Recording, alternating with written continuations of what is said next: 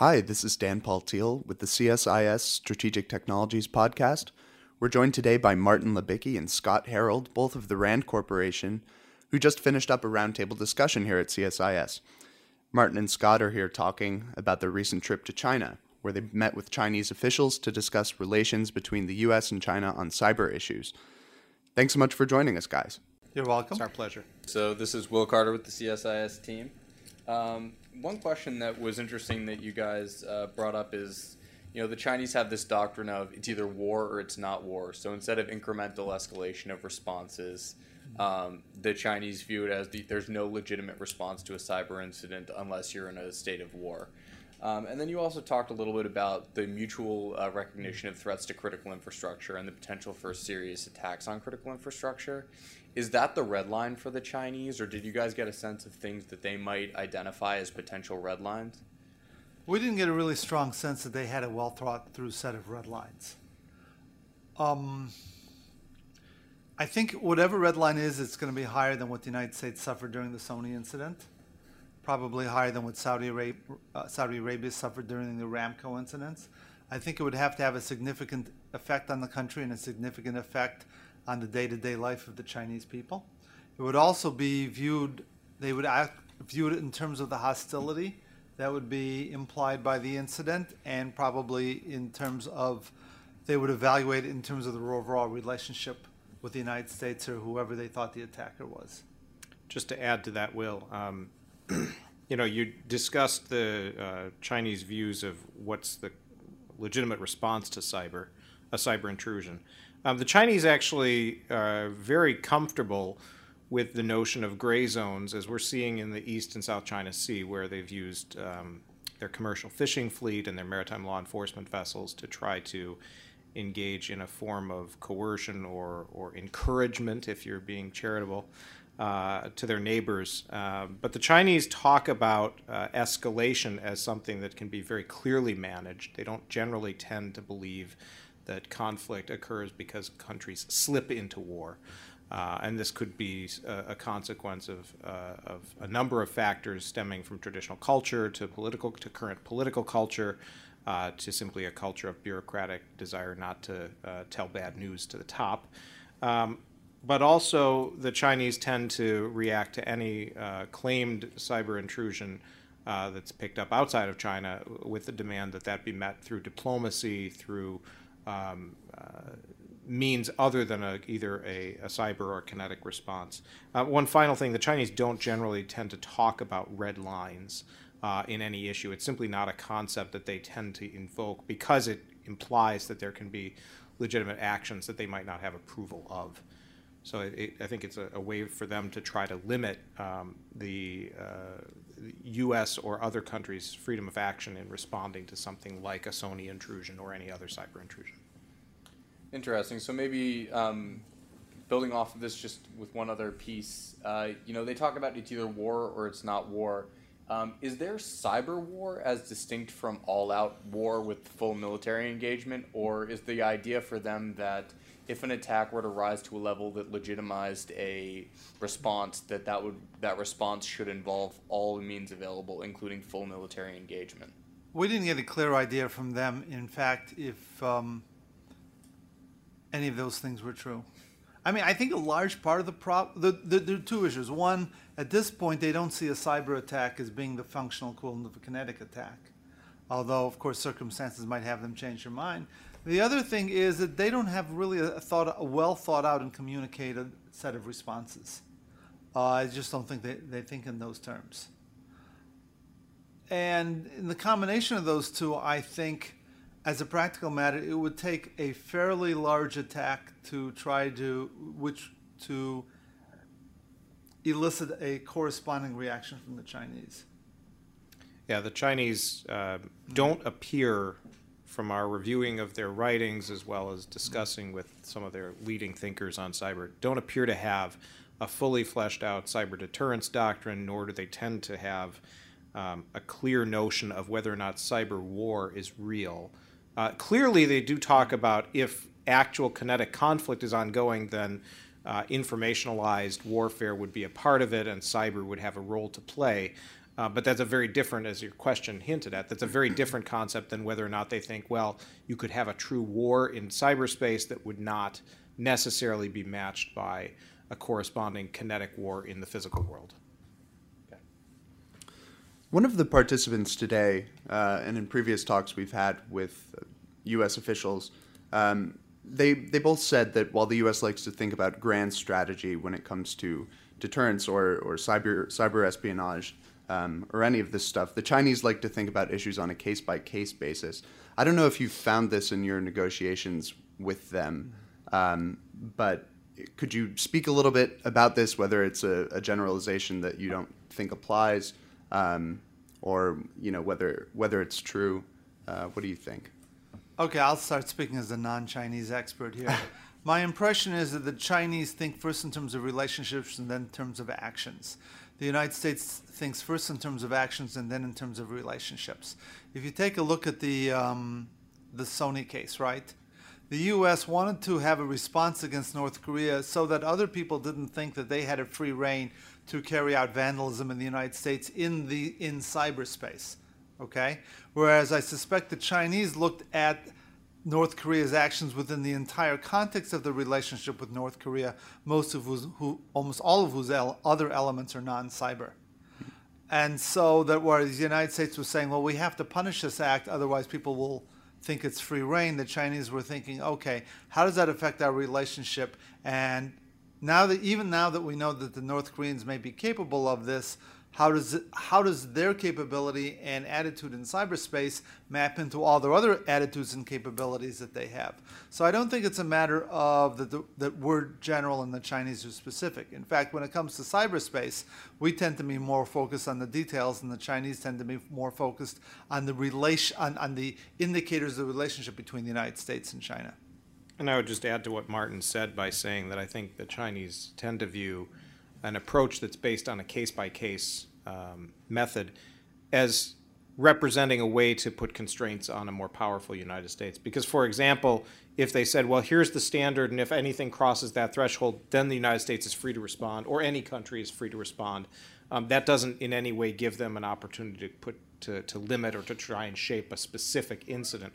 Whereas a case-by-case approach allows China to at least hope to build either to shape international public opinion, to use its own leverage, then rather than say a general approach. The other thing to say is I think a general approach goes back to the question that Will posed immediately before that, and that is the answer is I don't think they have a general theory of when it's okay to respond yet in cyber, and I'm not sure that we've seen the evidence that they're getting close to that, and that may be because they're not trying to get close to it. It could also be because it's a fast-moving issue, and there's simply not that much expertise, and international norms and laws are not yet at a place where all the major countries are in agreement. It's interesting that you brought up this question, Dan, because you could also look at some of the points that the Chinese made. You know, you guys spoke at the event earlier about how they focus on very high-level concept, respect for Chinese role in the world, sovereignty, development, giving them a voice at the table in establishing norms. So if they view establishing norms and hurdles and standards as something that enables the U.S., does that at all call into question the legitimacy of that goal for them of having more of a voice at the table, or do they think that they can shape those processes in a way that more benefits China? Well, again, I don't think the emphasis in their case is on the norms. The emphasis on their case is how China is recognized in a player as being able to shape the norms. I think it's more important for China to be understood that they have a seat at the table, and that seat at the table isn't going away, than exactly what is produced at that table, which is in many ways secondary. I would agree with that. Interesting. So then, can you extend from that then that if you gave the Chinese the seat at the table, to what extent do they have an incentive to actually contribute to meaningful agreements at those tables? Or if the key thing is to have a voice, whereas they may not actually support the principle of using norms and standards, they may actually have an incentive to slow down those processes and avoid international consensus. Well, you know, it's the U.S. position, and the United States has been telling this for China for a long time. If you want to be a great power, you have to act like a great power. You have to take responsibility for global outcomes. You can't simply throw your weight around without necessarily, there are rights and then there are responsibilities you have. And I don't get the impression that that message is resonating with China very fast. Yeah, I would just say I think the Chinese goal is first be at the table so as to show the world that China matters, so as to show the Chinese people that China is being given its appropriate level of respect. It's not necessarily because they want to be there because there's a specific outcome that they're trying to drive everything towards. But I do think that when they're at the table for negotiating any issue, they want to make sure that China's Communist Party's ruling status and interests are not challenged and are in fact protected. And so they'll try to move the negotiations in that direction, which is just, at the end of the day, every country and every leading group is trying to move international norms in a direction that serve them, and that's what their interest is. One of the causes of distrust between the U.S. and China that you talked about during your presentation in cyberspace is the disagreement over each power's capabilities of attribution of cyber attacks coming from one country to another. And one of the recommendations of your study is potentially to create a neutral third-party attribution body, an attributive body.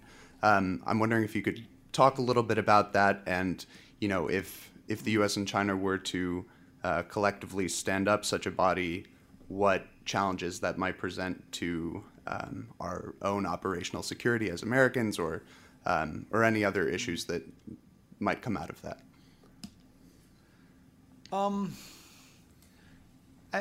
Recommendations may be too strong a word. I think the important point is to find some way of China to accept a fact-based attribution of what they're doing insofar as they agree not to do certain things, and they will recognize when they're caught doing it, and will perceive that they're going to be recognized caught doing it so as to inhibit them doing it.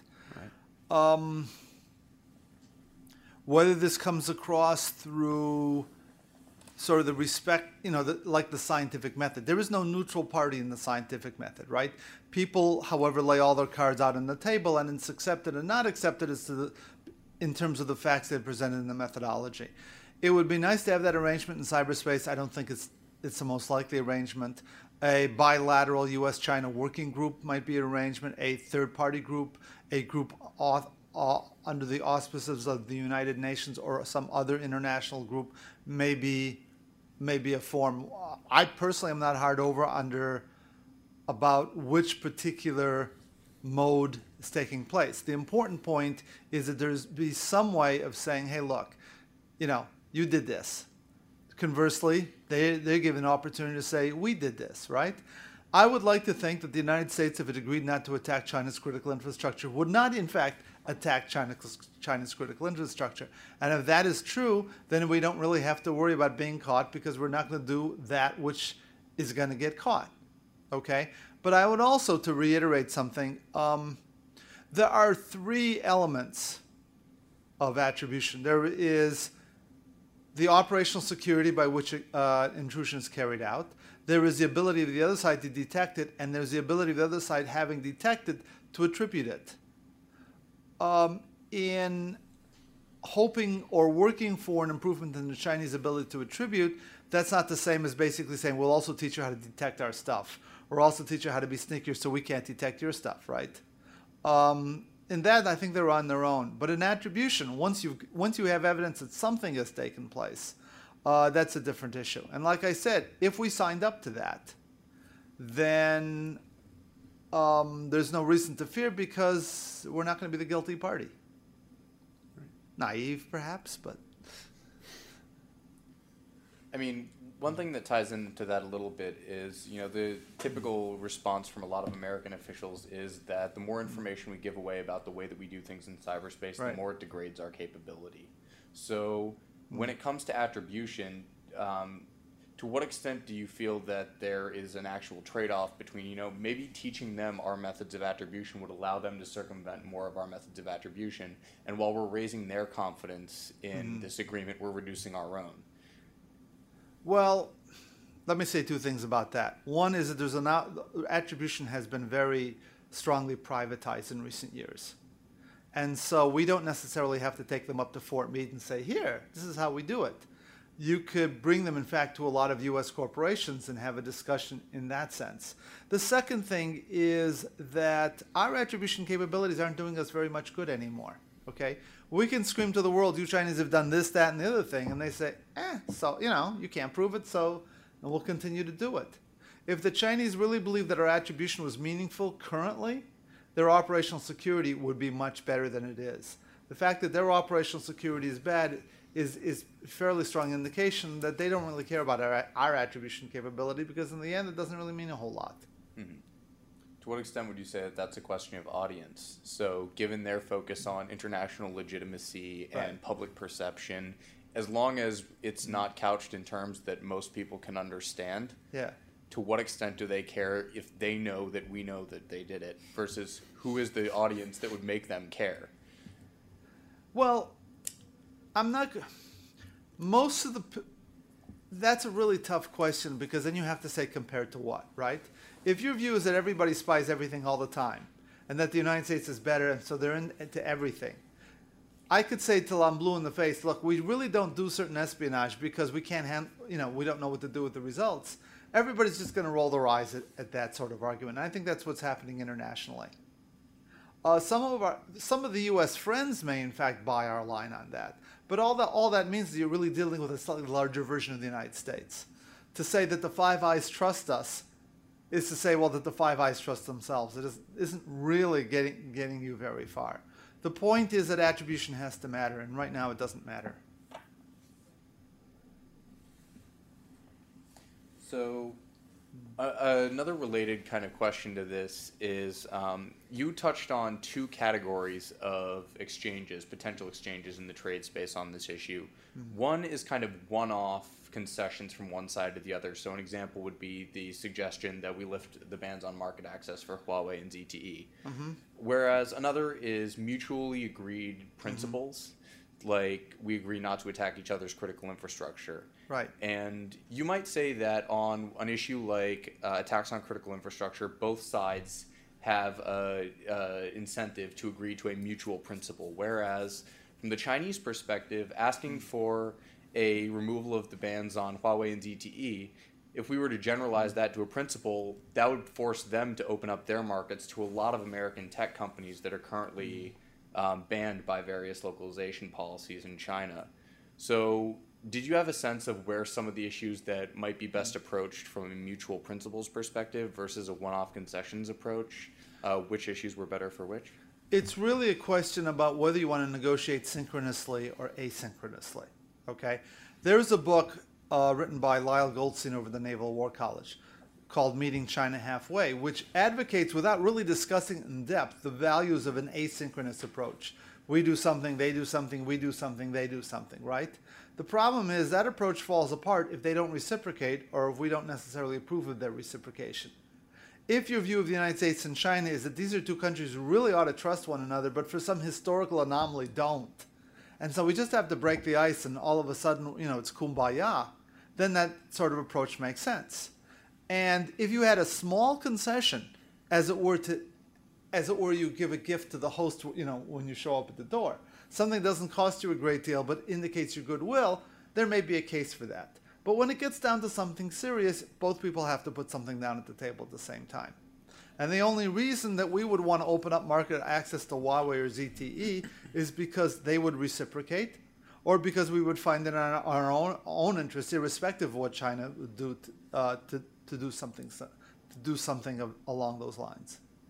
Yeah, and the request from the Chinese side that you don't block Huawei and ZTE either in the U.S. or badmouth them so that third countries think poorly of them was not tied to any specific promise that and if you did that we would feel more comfortable with U.S. hardware and technology and software in our systems. In fact, the Chinese often brought that up. We're really dependent on you Americans for all the hardware.